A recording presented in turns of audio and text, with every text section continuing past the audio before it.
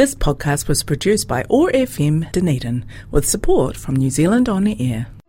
Terawan Saranai, and once more welcome to the program. We've been talking about joyous effort or enthusiasm as one of the 6 major activities that a bodhisattva perfects as a practice on the path to enlightenment. That path is long and sometimes very difficult, so we have to cultivate a really strong enthusiasm that will sustain us as we go. Otherwise, we may easily give up long before we get to the end. If you remember, joyous effort counteracts what in Tibetan Buddhism at least is called the 3 lazinesses, and in the last 2 programs we've been through 2 of them, the laziness of procrastination and the laziness of being attracted to meaningless activities. Today we will briefly look at the 3rd, the laziness of inadequacy, but before that, let's think about motivation as we usually do. What is your motivation for participating in the program today? If you really want to make the program meaningful in your life, then the motivation has to be something more than just random enjoyment, fun, or because you just happen to tune into the frequency. Those sorts of motivations will not make this program mean much to you. Probably by tomorrow you will have forgotten all about it. However, if we participate with the thought that it will steer us on the path to enlightenment so we can best help others, the program will be very meaningful both in this life and until we've become Buddhas. So let's take a moment to make sure our motivation is for that aim rather than something trivial. Thank you. Now, as I said, we spoke about the obstacle to enthusiasm for our practice being laziness. The laziness of procrastination, you may remember, is that urge that makes us put off Dharma practice until some time in the future. We think we have to make a lot of money first, or we have to see the kids through school, or get a good degree or a good job. We make excuses why we can't engage in Dharma practice now, and even may promise to do so in the future. But that promise has little chance of being fulfilled because something else will always crop up, need our immediate attention, and push Dharma practice out of the way. We will always be making excuses and never getting down to practice. Then the laziness of being attracted to meaningless activities we covered last week. It involves that urge that takes our attention to things and activities that will actually mean very little at death time or in coming lives.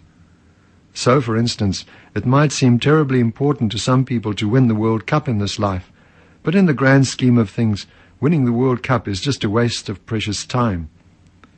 If we put our attention on practicing things like love, tolerance, compassion, and wisdom, we will be much better off in coming lives, whereas winning the World Cup probably will not benefit us at all. So it's much better for us to avoid letting ourselves be dragged into such meaningless activities, even though the rest of the world is slavering over them. So those are 2 of the 3 lazinesses we have covered, and now we come to the 3rd one, the laziness of inadequacy. We use this as an excuse when we say we're not good enough. Like when I tell guys they should become monks, and they say something like, "Oh, my mind isn't good enough, it doesn't settle down." Whenever we place limitations on our practice, we are indulging in this type of laziness.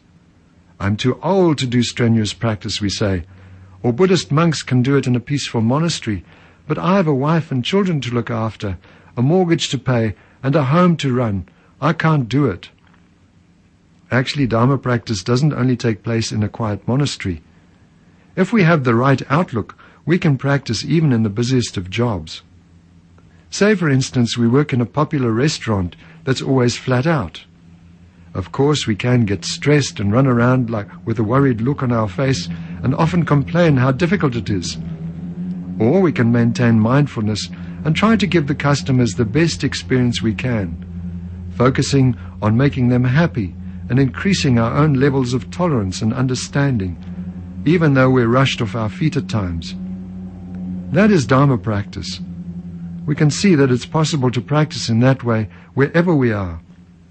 In fact, a highly realized being will probably be found in the thick of things rather than in a peaceful monastery, because you can find more beings to help where many people congregate. Buddha Shakyamuni and all the highly realized beings were once just the same as us. But the difference between them and us is that they didn't put limitations on themselves and kept their enthusiasm for the practice high. The Buddha said that if we did as he did, we would also attain enlightenment. So, as we have a precious human rebirth now, we can start right where we are and work steadily from now on. As the Buddha in all his lives applied the Dharma to whatever circumstances he found himself in, we can do the same and get the same result. We all have the same Buddha potential. It's only a matter of realizing and developing it with constant practice driven by enthusiasm. Then, even if we didn't care about becoming enlightened, we'd attain enlightenment anyway. So how do we develop our enthusiasm or joyous effort so that we can develop a consistent practice? We can follow a 4-step process that begins with aspiration. We begin by developing an aspiration to always engage in virtuous actions and not to be put off by non-virtue. Of course, the desire to follow a certain course of action will come from knowing the advantages you will get from it and the disadvantages that follow if you embark on the opposite course of action. So, for instance, we might have the thought that it would be very nice to become a good cook. We might go to a few restaurants that serve beautiful meals and think how wonderful it would be if we could make such meals ourselves.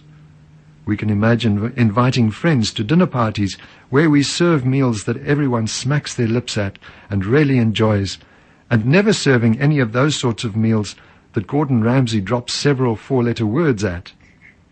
That persuades us to start looking through cookery books and slowly building up a library of recipes, going to cooking classes and so on. It is that aspiration, fueled by knowing the advantages of making good food, that will keep us going until we become really quite exceptional in the kitchen. Similarly, with Dharma practice, we build an aspiration for virtue by considering what advantages it will bring us, and also keeping in mind what non-virtue leads to. As we discussed in previous programs, the causes for our suffering are karma and afflictive emotions.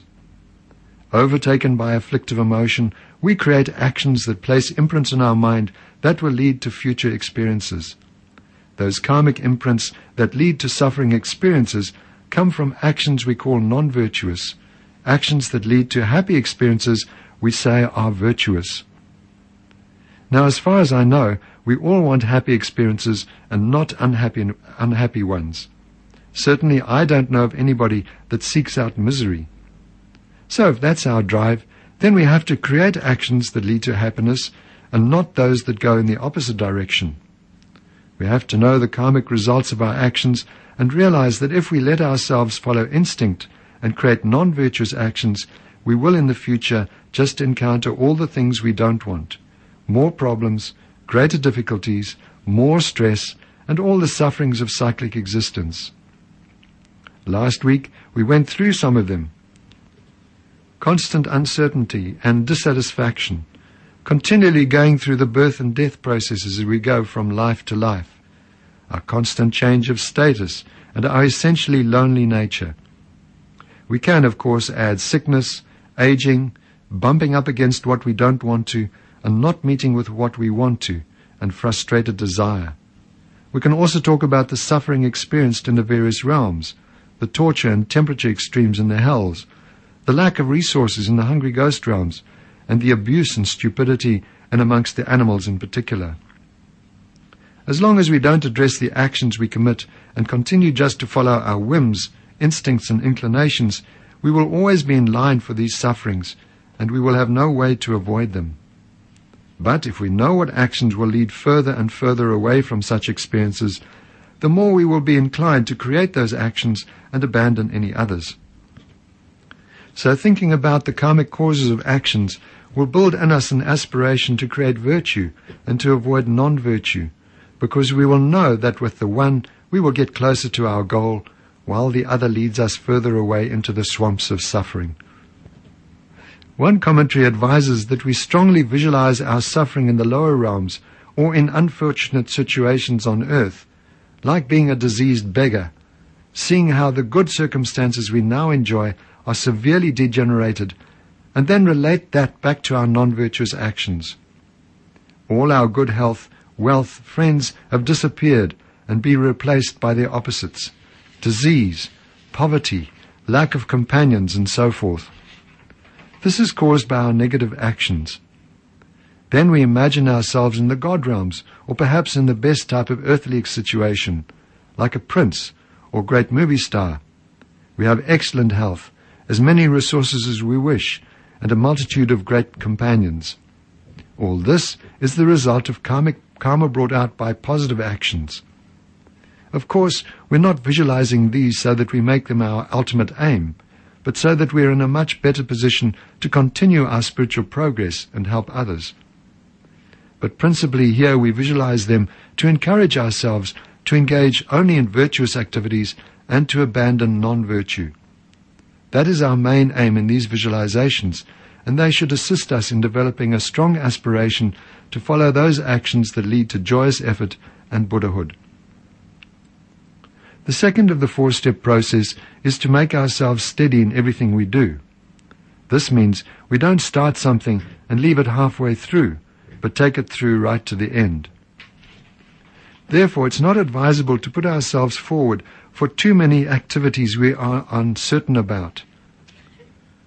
Starting an undertaking and not finishing it can create a pattern that will bring lots of difficulties in coming lives. So it's better if we really think about whether we can take it on and then keep it going. A few programs ago, I talked about a newbie to Buddhism who decided he didn't want to go to hell, and so set himself the task of doing 1,000 full-length prostrations a day as a purification practice. Within a week or two, he was completely stressed out. He'd taken on far too much and too quickly. This is how not to practice. We need to think carefully about what we can and can't do, and then only attempt what we're confident of finishing. It is much too easy in the beginning to get very enthusiastic about the Dharma without fully realizing that it is several lifetimes' practice, and that it's very unlikely we'll be able to finish even a small fraction in this life. Better to proceed at a pace we can easily follow, doing whatever we can best keep doing, rather than trying to be Moggallana on steroids. So take it all one step at a time. If we're successful with the first step, for instance, we will naturally be happy to proceed to the next step with confidence in our own ability. I guess like playing one of those multi-dimensional computer games, where if you win at one level, you go up to a harder level. It's that success in the lower level, or the first steps in Dharma practice, that spurs you to go on and conquer the following steps. I don't have much interest in computer games, but used to have a friend that quickly became a whiz. He used to invite me to play something with a battlefield and a helicopter, if I remember correctly. This was long before I became a monk. I played because I liked spending time with him and had a mild interest in the game, but really couldn't be bothered to put too much effort into it.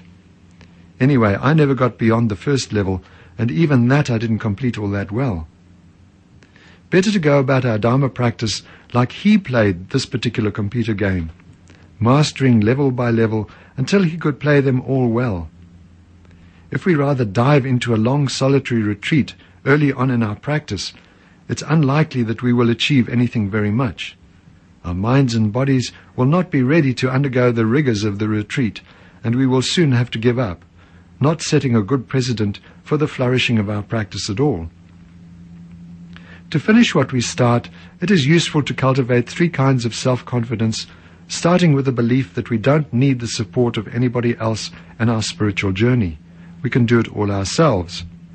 A bit like the Buddha when he set off into the forest to find the end to suffering. Of course, he did follow 1 or 2 teachers at first, but in the end he did all the work for himself, without reliance on anybody else.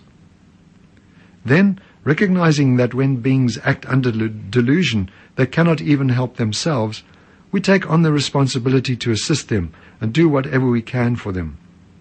And the 3rd kind of self-confidence comes from the thought that we will never give in to the afflictive emotions.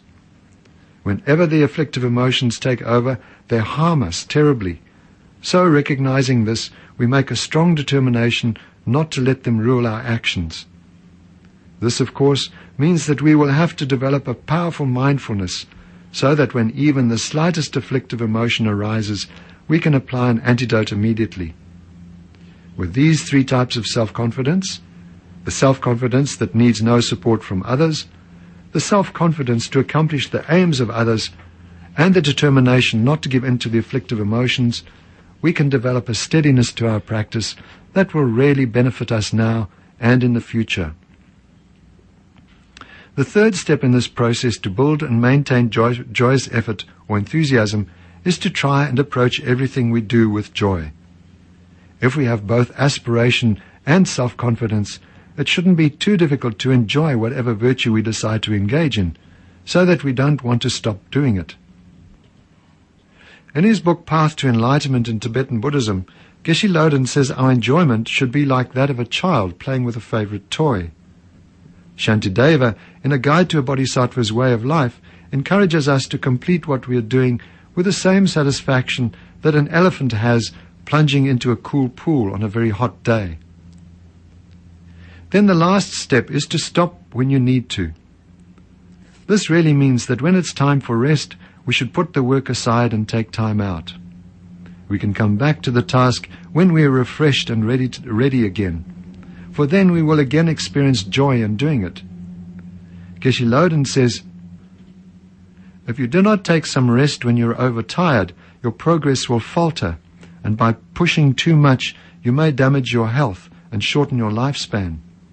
Making too great an effort and not seeing progress will also lead to discouragement. It is important to practice joyfully with a light and happy frame of mind. If you attempted to walk from one side of a continent to the other without stopping for breaks, you would collapse from exhaustion and not reach your destination. With timely and appropriate rest, though, you could complete such a great journey. Then he goes on to advise that rest shouldn't become our practice. He says, the time for rest is when you are tired from genuine exertion, but rest should not be the cornerstone of your practice. With intermittent rest, apply joyous effort continuously and steadily until you attain your goal. Steady and consistent is best. Be like the tortoise, not the hare. So those are the 4 steps in developing joyous effort or enthusiasm. Briefly, they are first developing that aspiration for virtuous actions by seeing their benefits and avoiding non-virtuous actions by recognizing the suffering they bring. Second is maintaining steadiness by not taking on anything that we think we cannot complete. And everything we do take on, we drive through to the end. We start with the basics and then progress step by step, level by level, until we can accomplish the greatest through our successes in the lesser levels. In doing all this, we rely on self-confidence that doesn't seek support from others, but takes on the responsibility to do positive things for them instead, and also doesn't give in to the delusions or afflictive emotions. Then third is approaching everything we do with a joyful mind, like a child approaches playing with his favorite toy. And fourth is to take rest when we need it, but not to let rest become our main activity. Progressing in this way, we should be able to steadily build an enthusiasm that is difficult to break even in the worst circumstances. In Tibet, the communists are pretty harsh on the monks and the monasteries. They have an ongoing re-education program which tries to force the monks to denounce His Holiness the Dalai Lama and do things contrary to the monks' practices. I've heard of monks who refused to buckle into the communist demands, and when they were told they would go to prison if they didn't, went to fetch their mug so that it would have something to eat out of in jail. And make no mistake, prison in Tibet is not as we understand it here, especially for political prisoners. It's very harsh. The monks are often tortured and beaten, and in those days they were not given anything to eat. Prisoners got food from families and friends, I guess. Read a book called Fire Under the Snow. It describes the ordeal of one monk in the prison and tells of some pretty horrific ordeals the prisoners had to go through. But anyway, even in such circumstances, monks with strong enthusiasm have not given in to creating non-virtuous actions. You really have to have a very powerful belief in karma, though. That kind of enthusiasm has been given the name armor-like joyous effort, as it completely protects us from laziness.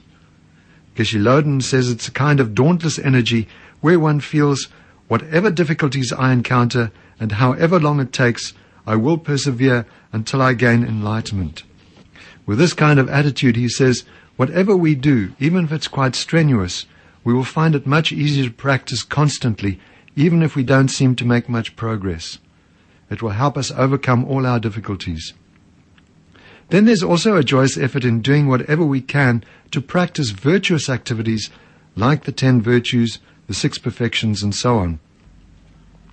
And another joyous effort is that which benefits beings, and this means actively helping others in whatever way we can, happily turning all our worldly activities into the path to enlightenment.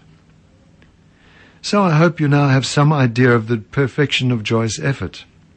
Like the other perfections we talked about, this can be practiced with the 3 supreme qualities: supreme reliance, supreme method, and supreme dedication. Just as we described with the other perfections, supreme reliance means relying on bodhicitta as the motivation for engaging in joyous effort. Through my practice of joyous effort, may I and all living beings be freed from suffering and quickly attain enlightenment. Then supreme method is seeing that oneself, the act of joyous effort, and the object of the effort are all empty of any inherent independent existence. This way, any pride or self-importance in the practice will be overcome. And supreme dedication is the dedication of any merit accumulated by a joyous effort to gaining enlightenment. Added to these are the supreme object, supreme purpose, and supreme purity. Supreme object means that the level of practice should be of the highest quality. In other words, we make sure our activity will develop our mind most quickly towards attaining enlightenment. Supreme purpose is to bring ultimate and temporary benefit to all beings, and supreme purity means keeping our mind free from the obstructions to liberation and the obstructions to omniscience, that is, the afflictive emotions and the subtle stains they leave on our minds. We can practice joyous effort in conjunction with the 6 perfections themselves, as we did with morality, generosity, and patience. And so, practicing generosity with joyous effort is leading others to this practice and giving encouragement to those who have lost interest and energy for practice. Then practicing ethics with joyous effort means being careful not to break any of our vows while we are practicing, and also being careful not to harm others. Practicing patience with joyous effort is being patient with the object of our practice and any obstacles that we encounter in the practice. And practicing joyous effort with joyous effort, we allow the tendencies we develop through our practice of joyous effort to help us practice it continuously in the future, aspiring to do practice until enlightenment. Keeping the mind undistracted and calm during the practice is concentration with joyous effort. And finally, using wisdom with joyous effort means knowing how to practice joyous effort skillfully and knowing the best areas to apply ourselves. Also being aware that myself, the practice, and the object are all empty of inherent independent existence. We've gone through practicing joyous effort with the 6 supreme qualities and the 6 perfections quite briefly, because that might all be a little beyond us beginners, but we can aspire to practice like that in the future. Advanced practitioners will make them all part of their practice, but we may not be there yet. So that completes our discussion on the perfection of joyous effort. Let's do a short meditation on joyous effort now to finish the program. Sit comfortably and looking into your mind, see how the 3 lazinesses affect you. The laziness of procrastination, the laziness of being attracted to meaningless activities, and the laziness of thinking you're not good enough. Are these part of your mind, and how do they affect the things you do?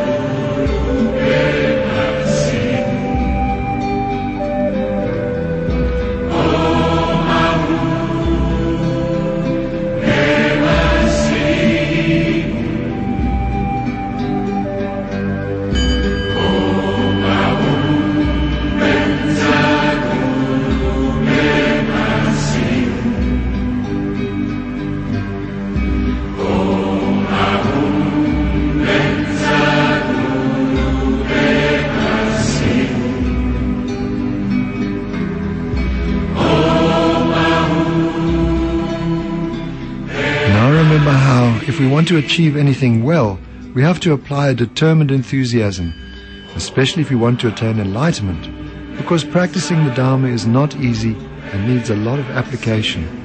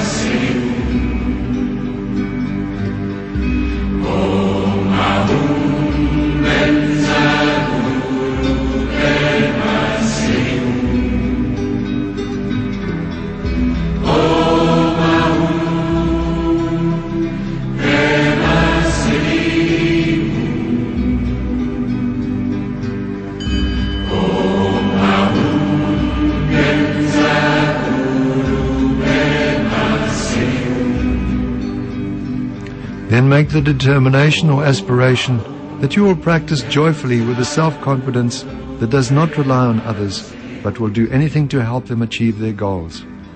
Also, you will not give in to the afflictive emotions, but develop a strong mindfulness that counteracts them whenever they arise.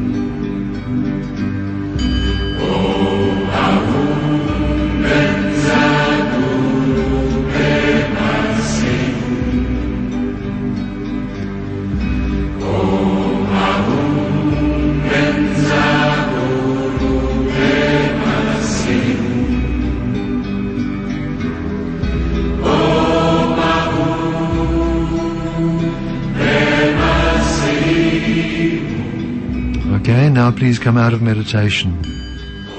Time is up and we must go. Thank you for joining us today, and please do so again next week. Please dedicate any positive potential from this program to the enlightenment of all beings. Thank you and goodbye. This podcast was produced by OAR FM Dunedin with support from New Zealand On the Air.